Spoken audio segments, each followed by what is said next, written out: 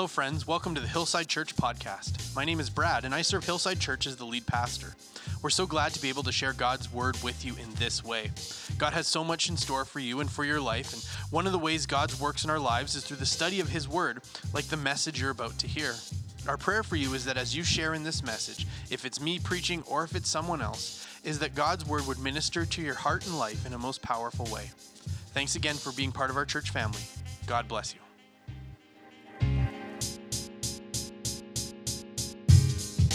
This morning you can turn to Luke chapter 9 if you'd like to follow along in scripture. We're going to be reading a bunch of different scriptures today to illustrate our point this morning, but ultimately the main text that we're going to be looking at is Luke chapter 9.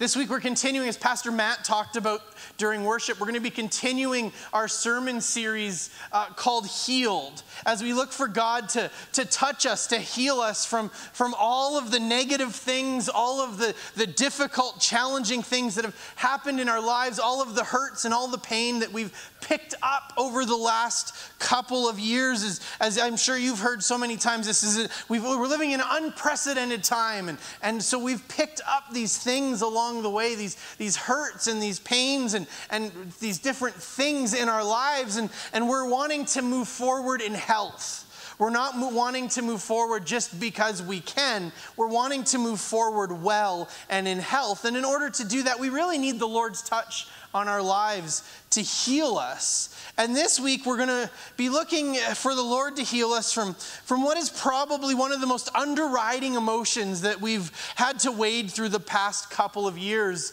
You know, there was a lot of fear at the beginning of this whole COVID. What is this? What's happening? What's going to happen? Are we going to die? All of these kinds of, there was fear. But then over time, fear gave way to anger. And this week, we're going to be talking about anger. We're going to be looking for the Lord to remove the seeds and the roots from all of the anger that's developed in our lives over the last couple of years. To say that culture has been an angry place over the last couple of years is a pretty big understatement. And to somehow think that our hope that it hasn't affected us would be pretty naive. That no matter which way you turn and which way you look, no matter what issue you're talking about over the last couple of years, someone has been upset about it and has been angry about it. And someone has probably expressed that anger to you, or maybe at you, and maybe in ways that are healthy, but probably in ways that aren't. Be it about COVID or COVID restrictions and mandates or social justice issues, protests. People have been angry this year for all kinds of reasons. And my guess is that at some point over the last little while, you've been angry about something too. It has been anger. Now, anger, I suppose, in and of itself isn't a bad thing.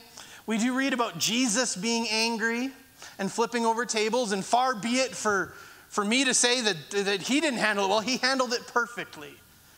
But friends, we're not Jesus. The Bible does give us an understanding of anger that says if you can do it right, it's okay. In Ephesians, Paul will say, like, in your anger, do not sin. But there is a way to walk through this. It's right that we get angry with the delivery guy who speeds down our street when our kids are playing in the front yard. Like that makes sense. That delivery guy is putting our kids in danger. It's right for me to see that and be angry about it. It's also right that we get angry about what happened in Texas this week. It's horrible. Unbelievably devastating. It's right for us to get angry. But anger in our lives, it's sort of like playing catch with a grenade. Like there is a way to do that right. There is a way to do that safely where nobody gets hurt. But probably, more often than not, it's not going to go well for everybody involved. I got it figured out. I know how to do it. It's going to be fine. Probably, we're all going to blow up. And over the last couple of years, There have been so many things that we could be, that we should be angry about. But the transition from be angry but do not sin to anger that's a sin, from somebody who is angry but not sinning to someone who is just an angry person, it's walking on the edge of a knife. It's a slippery slope. It's easy to fall down. And the Bible has a lot to say about anger and the dangers of being an angry person. Proverbs 29 will say, an angry person stirs up conflict, and a hot-tempered person commits many sins. The next chapter, Proverbs chapter 30, will say, for as churning cream produces butter and the twisting of a nose produces blood. That's a weird analogy. So stirring up anger produces strife. Proverbs 22, do not make friends with a hot-tempered person. Do not associate with one who is easily angered. The Bible has lots of warnings about what happens when our life becomes angry. What happens when our hearts become angry? What happens when we become highlighted or we become part of our story becomes that we get angry. And none of the warnings are good warnings. None of them are like, find some of these people to be in your court because they'll fight for you. No, it's don't have anything to do with that. And so we need to be aware of the roots, because we can start out in this idea of I'm angry but I'm not sinning. And we can start out there, but the roots of anger grow deep in our lives. And suddenly it changes the way that we see people. That I'm not even mad at them. I'm not even angry at them. I'm just angry. And all of a sudden it starts to change the way that I see people. It starts to change the way that I talk to people. It especially starts to change the way I talk to people and see people who have done something small that might make me a little bit angry. Because now I can't be a little bit angry. I'm only angry. That makes our fuse just a little bit shorter, and we start to become angry just that much faster.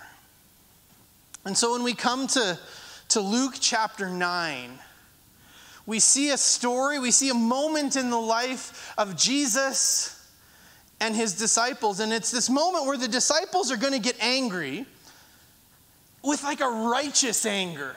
They're going to get angry on God's behalf. They're going to get what I'm assuming they're going to call justifiable anger.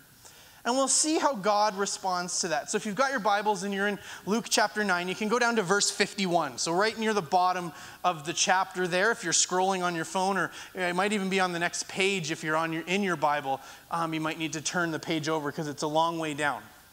But verse 51 starts out like this. As the time approached for him to be taken up into heaven. So as the time, Jesus' life is coming to a close. And this verse actually represents a really big pivot point in his life, because it says Jesus resolutely set out for Jerusalem. And this trip to Jerusalem is the trip that's going to end with his crucifixion and his resurrection. But it was time for Jesus to begin that trip to Jerusalem. And Jesus turns his face, is what another translation will say, turned his face towards Jerusalem. It's this moment where he begins to say, all right, we're heading to Jerusalem. And he's up in northern Israel, he's up in Galilee, and he has to travel down south to Jerusalem. And if you've been a part of church for a long time, or if you've heard talks on this, you know that in between northern Jerusalem and southern Jerusalem is Samaria. And there's all kinds of stuff that goes on with Samaria that makes all of this complicated. We're not going to get into all of that this morning because it's not particularly relevant to our story. But in verse 52, Jesus, it says that he sends out messengers ahead who went into a Samaritan village to get things ready for him. But things don't go very well. Verse 53, but the people there did not welcome him because he was heading for Jerusalem. So Jesus sends out some of his followers, some of his disciples to go ahead into town and get ready for things for him to arrive. We don't really know what that means. Get a hotel room. Make some reservations at a restaurant. We got a big group. You got to make sure you book that ahead or they might not let you in. That we don't know if it was practical, just go and get things ready, or if it was like go and begin to preach the gospel, begin to say that Jesus is coming. You need to get your heart and life ready. We don't know what's going on, but what we do know is that whatever it was that they were supposed to go and do, it doesn't go well. That it doesn't.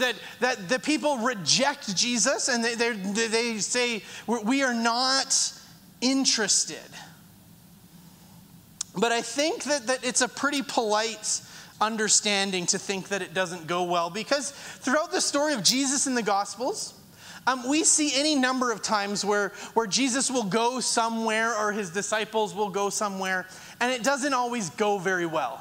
It doesn't always work out the way that they would like for it to. But the response of his disciples is something different. Something that probably no thanks, we're good. Probably is the response that his disciples give is probably not as a result of that. We read in verse 54. Oh, well, there you go. You know what's coming up. When the disciples, James and John, saw this, they asked, "Lord, do you want us to call down fire from heaven to destroy them?" That escalated quickly. That went from, "Oh, we're not interested," to, "Jesus, should we kill them?" That's probably not like a, "No, thanks, we're not really interested. Thanks for your time and your effort, but we're not interested." "Jesus, should we kill them?" is a pretty strong response. That's extreme. That's anger. This is the disciples frustrated and mad at these people's response to Jesus. Now, there are certain pastors that will say it's okay to pray like this. To pray, "God, punish my enemies. God, do physical harm to my enemies." They call it imprecatory prayer. But it's wrong. And it's not what God wants us to do. God does not want us to pray for fire to rain down from heaven to destroy people who aren't nice to us. I promise you, if you pray that prayer, God will not rain down fire from heaven on your enemies. But I'm sure that the disciples, let's stop for a moment. Let's think about the disciples for a second here, because this is important for us to understand.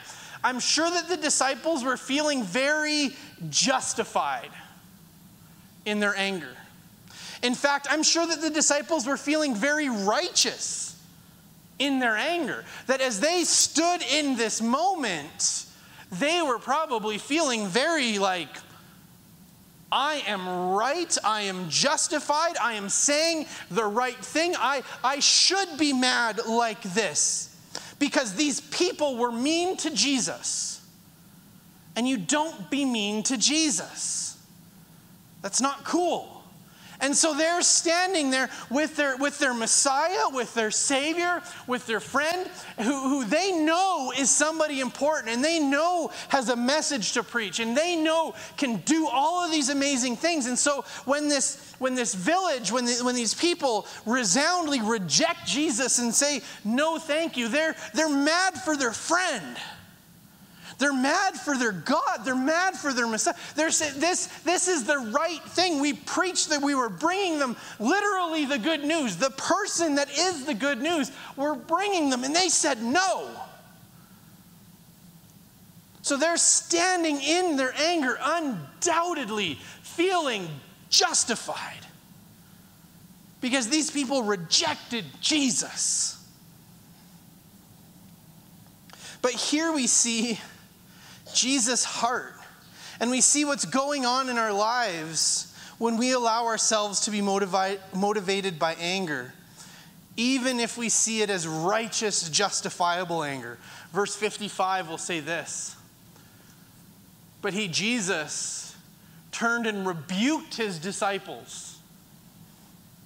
If you don't know, rebuked is not a word that we use normally in our day-to-day language, but it's not a good thing. He corrected them. He told them they were wrong. But he didn't just tell them they were wrong. He says to them, "You do not know what manner of spirit you are of." Jesus was having none of this. That's not what we're going to do. That's not who we are. That's not the response of my followers. That's not the response of people representing me. That's not the response of people in relationship with me. And in fact, Jesus will tell the disciples that this lust for justice, for vengeance, for people to be punished,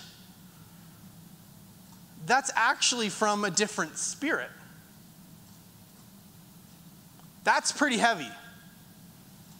You know, we will talk about the times where Peter would stand up to Jesus when Jesus said, I'm going to be crucified. And Peter would say, no, God, we won't let that happen. And Jesus will say to Peter, get behind me, Satan. Well, this is like that. The disciples are not standing up to Jesus, but they're standing up for Jesus. And Jesus says to them, the spirit that's at work in you, it's not the spirit you think. Your righteous, justifiable anger on behalf of God, Jesus will say, it's not God that's pushing you to believe that. They felt justified. Their anger was righteous. They were right. They probably would have thought, be angry and do not sin. Check. I'm angry on behalf of God. How can I be sinning? So much so that they were confident to ask Jesus for it. In our context, they prayed about it. They went to God and said, God, should we kill them? Should you kill them? Because of their righteous anger. But Jesus says, oh no. This isn't from God. This is from somewhere else. The disciples were frustrated and upset. But it became a problem when their anger boiled over. Now you might say, well, they didn't do anything wrong. They were just venting. They were just saying things. Well, you don't know their heart. Maybe they never. We all say things we don't mean. We all, sometimes bad things happen and we say things, but it's hyperbole. They didn't really mean it. Well, Jesus gives a prescription for this, for us as we walk through this. In Matthew chapter 5, he will write this. You've heard that it was said, love your neighbor and hate your enemy. But I tell you, love your enemies and pray for those who persecute you. That's not send fire from heaven and kill them. That's not the same thing. That's as far away from send fire from heaven and kill them. Pray for them. Bless them. Love them. There have been times when people have made me angry. There have been times when circumstances have made me angry. There have been times, I'm sure the same is true for you. How often in our anger was our first stop to pray blessing over them? How often in our anger was our first stop to make sure that we are not just saying we love them, but demonstrating that we love them? How often was our first stop to stop and pray? Not pray, God, send fire from heaven to kill them, but to stop and not pray that they would discover their wrongness, but to pray blessing on them. How often was that our first response? But yet, this is what Jesus will say we're supposed to do to process our anger. See, in a moment of anger, we're brought to a fork in the road. And one is the way of the disciples. Get them, God. Get them. They deserve it. Rain down fire from heaven on them.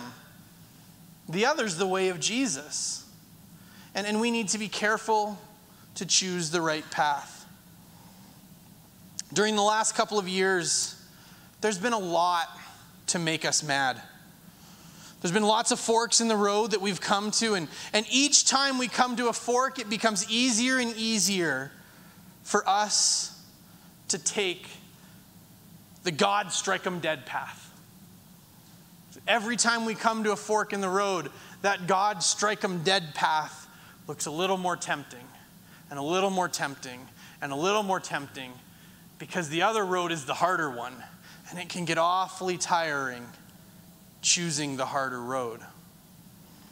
And so I want to give us a few steps to bring the anger in our lives that may have found its root in our lives, that may have allowed the anger in our lives that may have begun to grow, that may have begun to develop, that maybe you say, oh, it's not beginning to grow. I got like a full-blown orchard.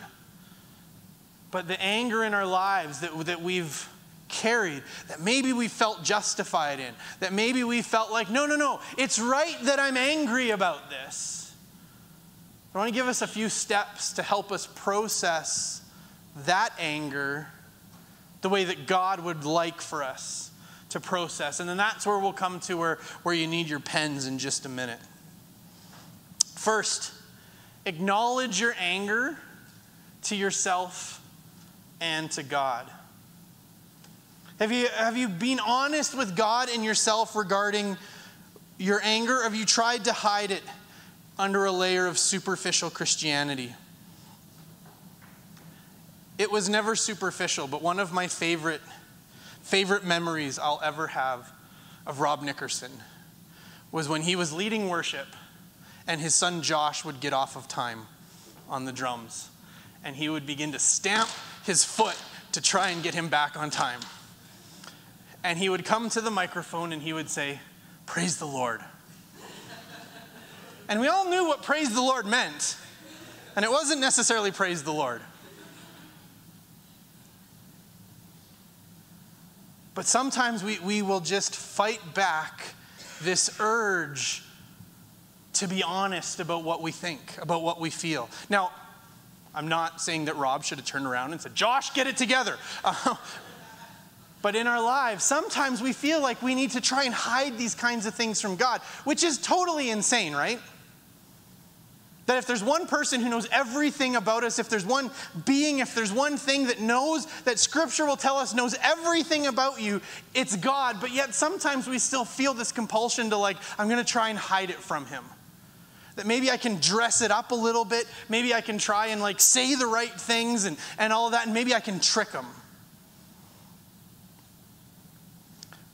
But 1 John chapter 2 will say this: anyone who claims to be in the light, that says the right things, that does the right things, that tries to live it out, but hates his brother or sister, is still in the darkness. Anyone who loves their brother and sister lives in the light, and there is nothing in them to make them stumble. But anyone who hates a brother or sister is in the darkness and walks around in the darkness. They do not know where they are going because the darkness has blinded them.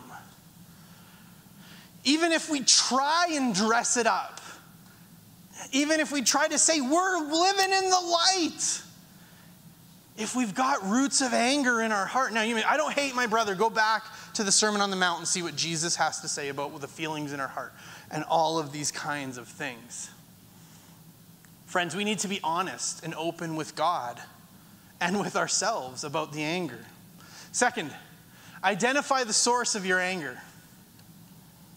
Is it a person? Or are you taking out your anger on someone else? Identifying the source of your anger will help you keep from hurting others who are innocent. Perhaps you're angry at someone at work, so you take it out on your family at home.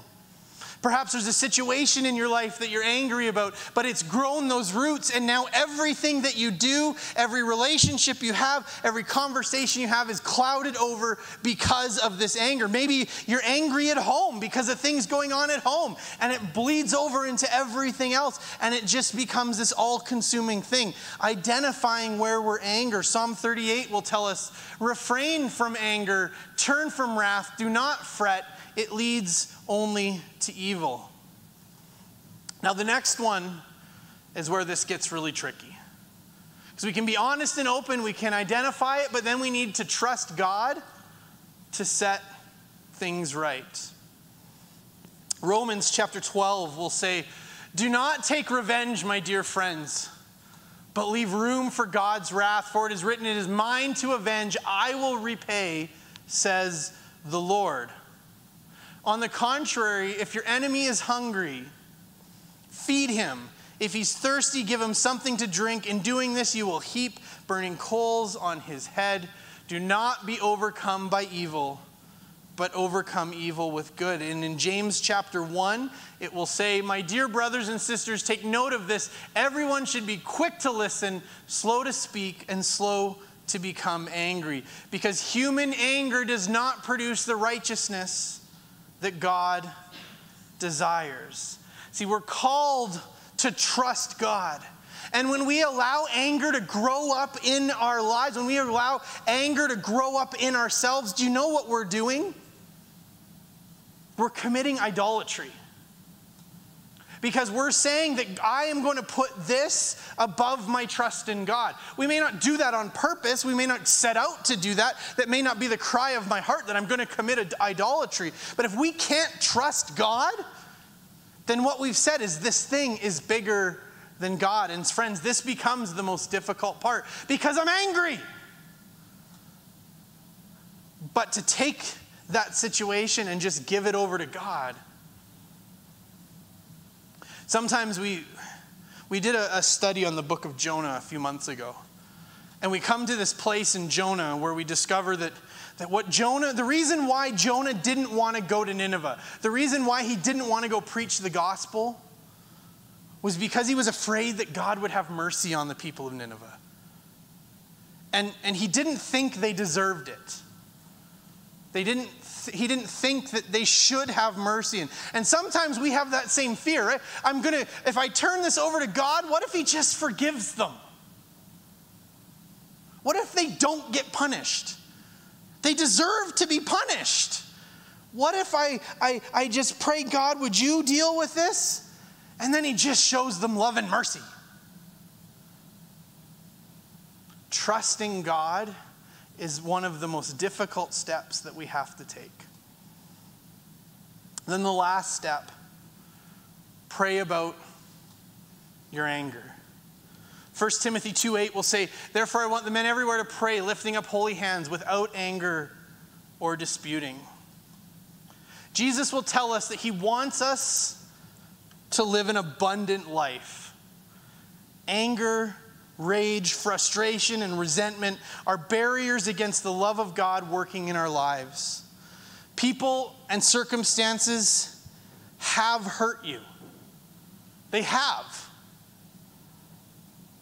But we need to respond the way God would have us respond, not the way perhaps every bone and fiber of our being wants to respond.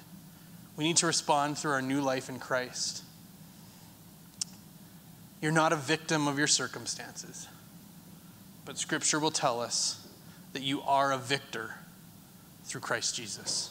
Let's pray together. Lord Jesus, we come to you this morning with our hurt.